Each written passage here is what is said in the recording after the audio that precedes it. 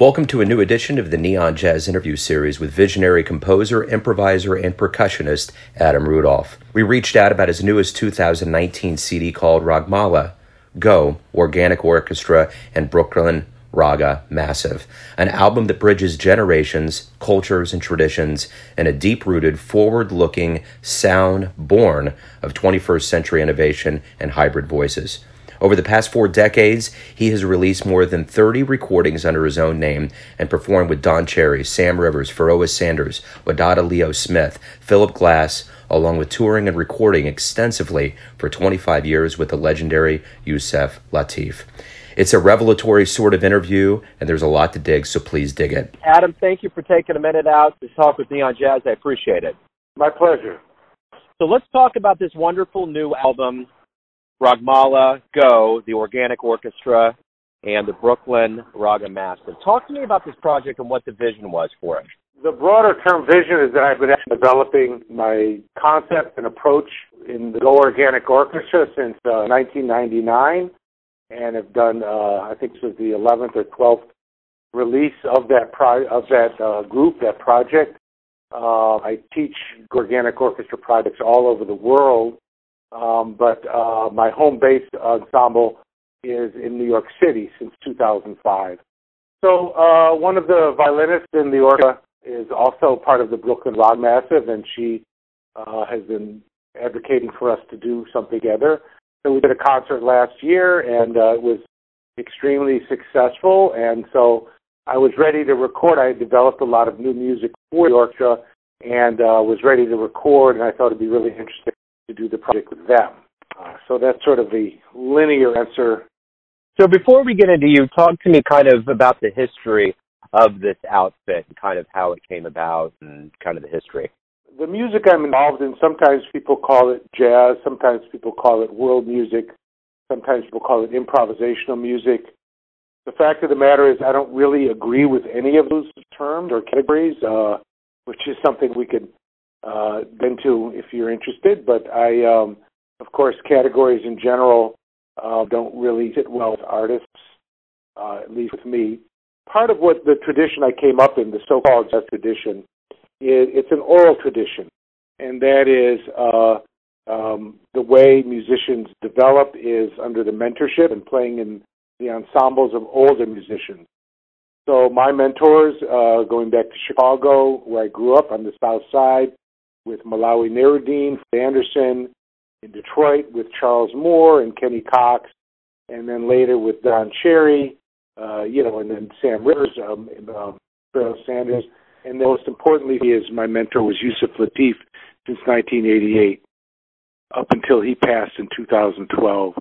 So the reason I mention those people is that they were my mentors, and in just before 2000s, there were a lot of musicians starting to come to me and wanted to sort of learn and glean some things, receive some transmission from me of what I had been doing. So I was trying to think of a vehicle to do that. The musicians were from so-called classical backgrounds, jazz backgrounds, world music backgrounds. There was a lot of them. So this is when I was thinking Los Angeles, Venice, California. I started thinking about how, and I was also always interested in how we could create a larger ensemble format. I've always loved orchestral music for improvisers. So that's how I first started the idea of Go Organic Orchestra at that time, as a way that could hold and encourage and inspire musicians from any kind of background, whatever kind of background, whatever level of experience, could create music together. And that was my idea, and that still is sort of the guiding light. I had also studied many, many years. I lived in Africa. I studied tabla for 20 years. I played in gamelan. So I have enough study of music from various cultures, as well as European classical music and so-called jazz, to be able to create the forum for all of these musicians to coexist and co-create and create something prototypical. So let's go back to your beginnings. You said you grew up in Chicago? That's right. So I guess I have to start, as everybody does, with their parents. And my parents and my father especially were huge, huge music fans. My father took me to see Louis Armstrong. Duke Ellington, George Solti conducting the Chicago, Prince Reiner, conducting the Chicago Symphony Orchestra, Stan Getz, Max Roach, and so on. So I got exposed to a lot of live music and recorded music. I did take classical piano as a kid, but right away I was composing music, and unfortunately my piano teacher didn't really understand or appreciate what I was doing, and I kind of got sick of it and quit.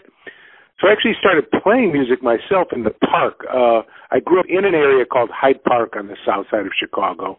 A lot of my neighbors were from the AACM. I don't know if you're familiar with that, the Art Ensemble of Chicago, Air Trio, and they were my neighbors. They lived right nearby. And also a lot of the great blues musicians, Howlin' Wolf, Muddy Waters, Otis Spann, they were my neighbors too. So I was exposed to really incredible depth of African American music and started playing hand drums, playing in the park with a bunch of drummers. A lot of them ended up playing in Earth, Wind and Fire and groups like that. That's how I started, and immediately I became very interested in Afro-Cuban and Haitian drumming, African drumming, like that. So very, very rich, fertile place and time kind of came together. It was one of those kind of like Montmartre in Paris for the artists. It was the late 60s, early 70s in Hyde Park was just incredible. I could go hear the Art Ensemble. I could go hear Max Roach. I could go hear Howlin' Wolf. You know, it was very inspiring. And I was lucky to find a great hand drum teacher who really got me playing correctly. And so, yeah, that was it.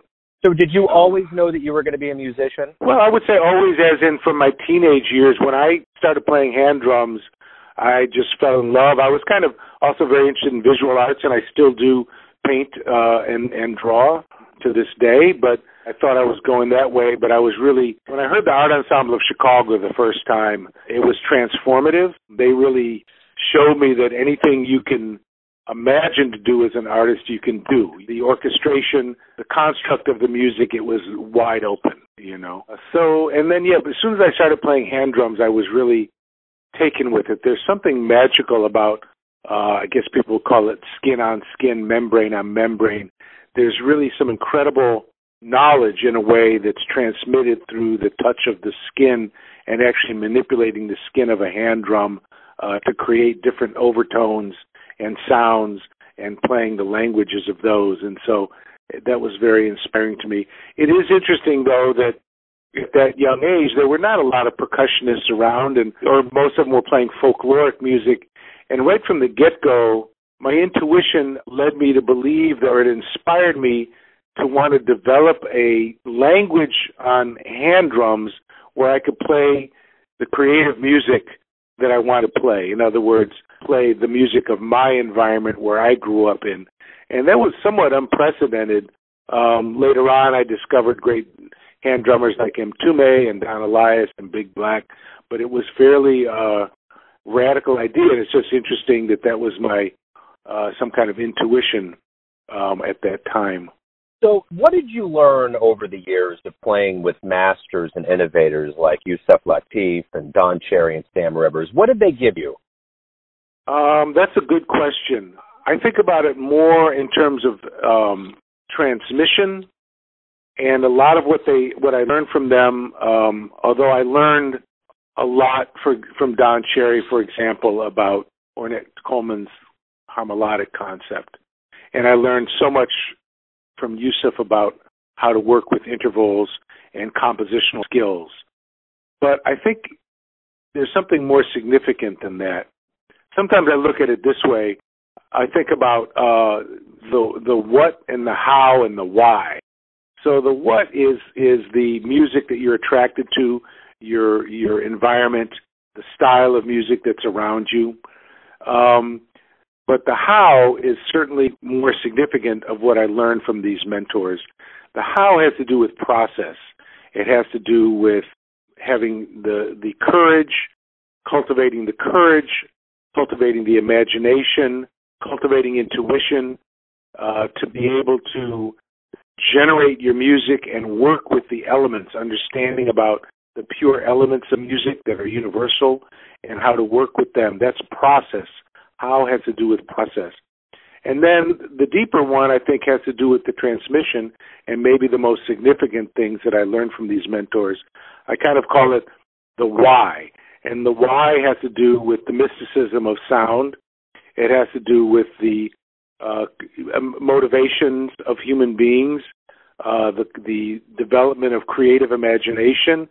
Creative imagination is actually a birthright of every human being, whatever religion or language or wherever you're born. That varies, but I think creative imagination is something that's universal. So the cultivation of that and the idea of developing one's own voice and being true to your vision and going as far into your idea of what it is you can imagine to do as an artist. Those are in the realm of the why, the deeper mysticism. And so being around Yusef Lateef and Don Cherry and Charles Moore and so on, those artists, it was more being around them and seeing how they lived that really had a huge impact on me. I could answer the question in another way to say that we move from that inspiration that you receive from the elders in this music, in the oral tradition of this music, is a motivator to move from, I call it, being a musician, which is a professional kind of attitude, and moving from there to playing music, which comes into the playful, creative aspect of music, which is about the love of it, which has nothing to do with professionalism. And then finally, I think the eventual evolution is into being music. And what I mean by being music is that I learned, people know this like when they read about John Coltrane, for example, that he was a mystic. But Don Cherry, Yusef Lateef, they were like that also. They were music. What I mean by that is they lived a life where they were in tune, they were in harmony, they were in rhythm. You know, this is how we can be music without actually being musicians, right? We all are striving to be in tune and in harmony and in rhythm. And this is the way of living with creative action. I think is available to every human being, in fact. And that's a great answer. For the past 4 decades, 30-plus recordings, I want to know what do you like best about being a musician? Well, that's a good question too, and that sort of links into the answer of my last one. I mean, there's a way, like I said, when you move into the transcendental aspects of what it means to be involved in music as a sound maker, it really becomes your path. You know, it becomes your, like, for example, I studied tablas for over 20 years with a great master, Pandit Taranath Rao, and he used to say to me that in India, music is considered one of the forms of yoga. You know, yoga is not just hatha yoga, but there's many kinds of yoga. Yoga means limbs. Yoga means the connection of body and mind and spirit. And so looking at music from that point of view, it's really been a vehicle for personal evolution for me, and it's also been it's a mirror also, because it shows you a lot about where you're at. And of course, music ultimately, one thing I learned when I lived in Ghana in 1977, something I learned that I had suspected already, music comes from something greater than music. And the music is about something, or can be about something more than music. It's a vehicle. But what those things are, that's the mystery, and that mystery connects to the mystery, or the idea of the flow of what exists, and has to do with the whole philosophical, applied philosophy of living, a lived philosophy, how we choose to live, I would say. As far as you're mentioning all the recordings that I've done, one thing I'll say in terms of respecting change and desiring evolution as an artist, with every record I've done, I try to do something that I've never done before. there's a lot of pressure, of course, when people love something. Like this record has been kind of beloved, and I'm already finished mixing my next record, which is very different, So the pressure is there, not really, but people do, when they love you for one thing, they want you to do more of it. But if you're an evolutionist in music, if it's your nature to change and grow and experiment, if that's the naturalness of how you are, then you have to acknowledge that. So with every record I've ever done, I try to do something I've never done before. Right on. So I want to know this. Everyone has their version or their perception of who they think you are. Your family, your friends, your fans. But you know yourself best. You're leading your life. Who do you think you are? Man, you're asking these questions that are like really, that's a great question. It's very deep.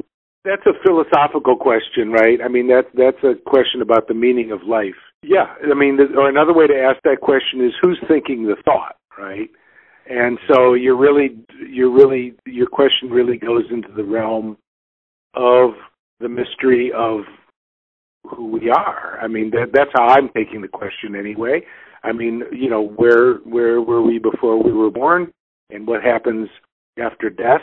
And these are, of course, the perennial questions that have, ever since human beings have had the kind of self-awareness and human consciousness that we don't know. So the ego tells us that yes, I'm a musician. I'm a father, I'm a husband, I'm a son, I'm a hand drummer, I'm a conductor, I'm a composer, blah, blah, blah. But that's not, of course, those are the things we do. That's what I say when I said about being music and being in tune, being in harmony. That has to do with tuning to nature itself. It has nothing to do really with religion. It has to do with acknowledging the mystery, because nobody really knows. If they know the answers to these things, then they're trying to sell you something. That's my opinion about it. So being in love with the mystery and acknowledging the process of tuning ourselves to nature, in Tao they call it the Qi, right? All of what is as it flows and changes. So we flow and change. It's autumn here right now, right? It's getting cold. I mean, the cycles, the seasons change. Trees, the plants are dying till next year, and this is the nature of who we are too. And to acknowledge change and celebrate the mystery and the not knowing, and trying to be in tune with that. And that's what I'm saying about the music feeds into that. And also who we are in terms of our awareness feeds into the music also. This is why music is this incredible thing, because it's about vibration. Everything is vibrating. I mean, I don't want to say it like a cliche, but anybody who's thought about it or read any basic scientific knowledge understands that most of what we perceive as physical reality are things vibrating at different rates. There's everything from a rock is vibrating, and is actually mostly space, really, to thoughts are vibrations too, and feelings are vibrations also. So all of these ideas, the deeper sense of what is vibrations moving at various rates. So what happens when there's this intentionality of my hand striking a drum, right? And that sets those vibrations in motion. Or if I do a conducting gesture with my Go Organic Orchestra, and it sets these vibrations. Those vibrations go into the air, they pass through the air, and they come to somebody's ear, right? And the thing is, those vibrations have an intentionality, and sometimes even have an emotional feeling dynamic associated with them. And then somebody can actually be touched by it and moved by it, and there's a feeling associated with it. You can cry, right, when you listen to music. That's like a miracle, right? That's amazing. Absolutely. Again, what a wonderful answer. Adam, thank you for taking some time out today to talk about this wonderful new album, about your career and your insights. I really appreciate it. Well, my pleasure. I guess I didn't. I mean, your questions led me to. I mean, to the nature of the conversation we had. Of course, I should add, I think before we go, I just want to add that, just say something about the incredible musicians in the Go Organic Orchestra who I've worked with for all of these years, and the incredible artistry of the musicians in the Brooklyn Raga Massive, and sort of the open-mindedness and talent and creative energies that everybody put into, helping us realize the vision of this music. So, and also that, of course, I don't know if you add this later, but we're hoping that people who listen to this will go to the Meta Records Bandcamp page and listen to the music and purchase it and support it, and help us keep on going. Not as a charity effort, but for their own, if they're intrigued, just so they know the music is available. We got to do that part too, right? Thanks, Joe. Absolutely. Bye-bye. Thank you. Thanks for listening and tuning in to another Neon Jazz interview, where we give you a bit of insight into the finest cats in Chicago, Detroit, New York, Kansas City, and spots all over the world, giving fans all that jazz. And thanks to Adam for his time, music, and stories. If you want to hear more interviews, go to Famous Interviews with Joe Domino on the iTunes Store. Visit neonjazz at youtube.com. And for everything Neon Jazz all the time, go to the neonjazz.blogspot.com. Until next time, enjoy the jazz, my friends.